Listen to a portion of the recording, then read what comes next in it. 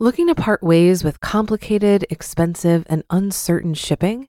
Then give your business the edge it needs with USPS Ground Advantage shipping from the United States Postal Service. Keep everything simple with clear, upfront pricing and no unexpected surcharges. Keep things affordable with some of the lowest prices out there. And keep it all reliable with on-time ground shipments. It's time to turn shipping to your advantage. Learn how at USPS.com/advantage. USPS Ground Advantage. Simple, affordable, reliable.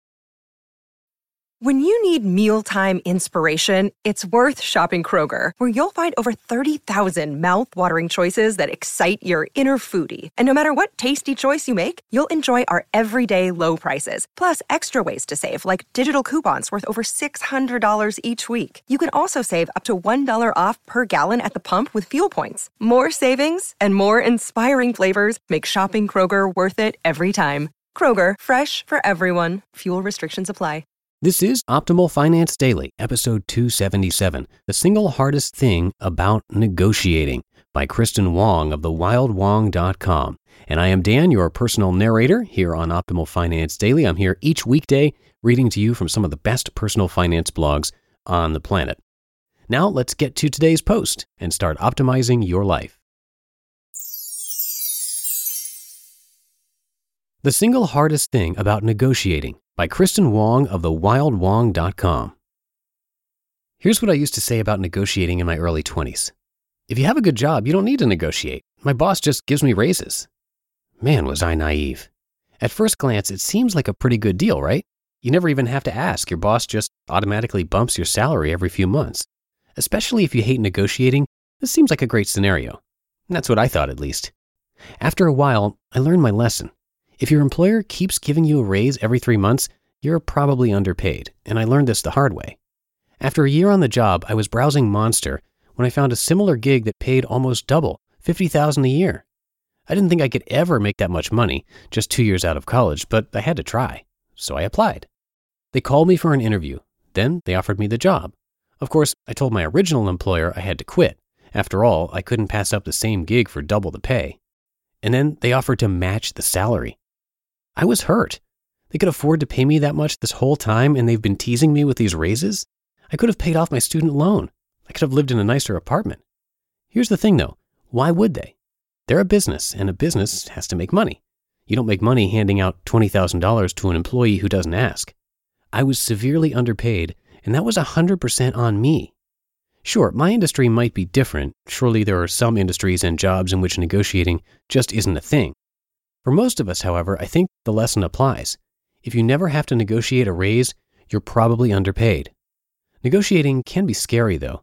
You can read all the tips and hacks out there on how to negotiate, who should throw out the first offer, the best time to bring it up, what kind of body language to use, and so on.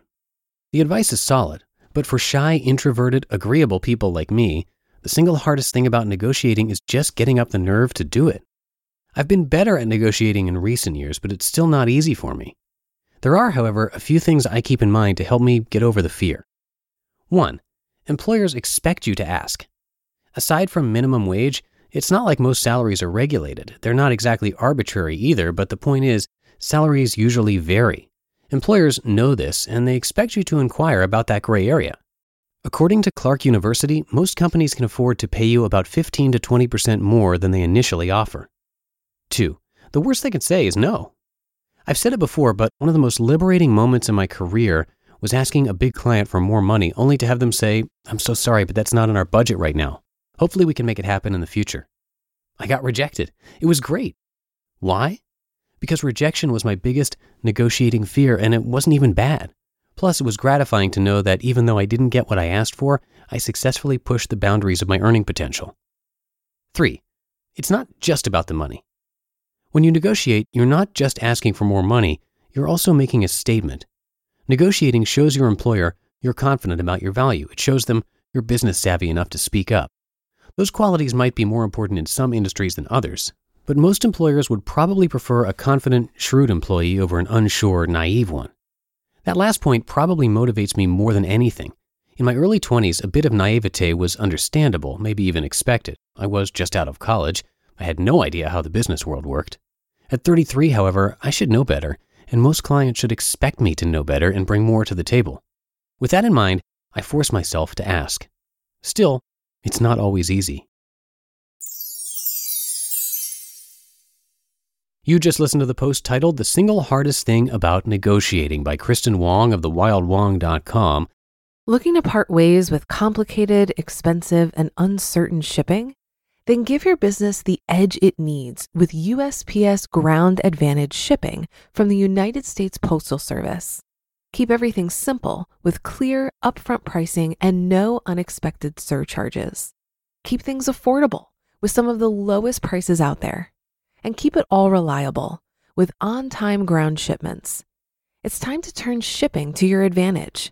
Learn how at USPS.com/advantage. USPS Ground Advantage. Simple, affordable, reliable. If you've been using Mint to manage your finances, I've got some bad news. Mint is shutting down. But now for the good news. There's a better alternative. Our sponsor, Monarch Money. Mint users are turning to Monarch Money and loving it. Maybe you're saving for a down payment, a wedding, a dream vacation, your kid's college. I've found that Monarch makes it so easy to help you reach your financial goals, whatever they are. I definitely wouldn't be able to allocate my finances or plan as clearly without help from Monarch.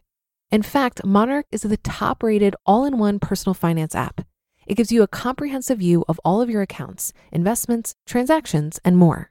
Create custom budgets, set goals, and collaborate with your partner. And now get an extended 30-day free trial when you go to monarchmoney.com/OFD. After trying out Monarch for myself, I understand why it's the top-rated personal finance app. And right now, get an extended 30-day free trial when you go to monarchmoney.com/OFD. That's monarchmoney.com/OFD for your extended 30-day free trial. Tomorrow I'm going to start an interesting personal finance series from Ramit Sethi, one of our regular authors here on the podcast, so stay tuned for that, where your optimal life awaits.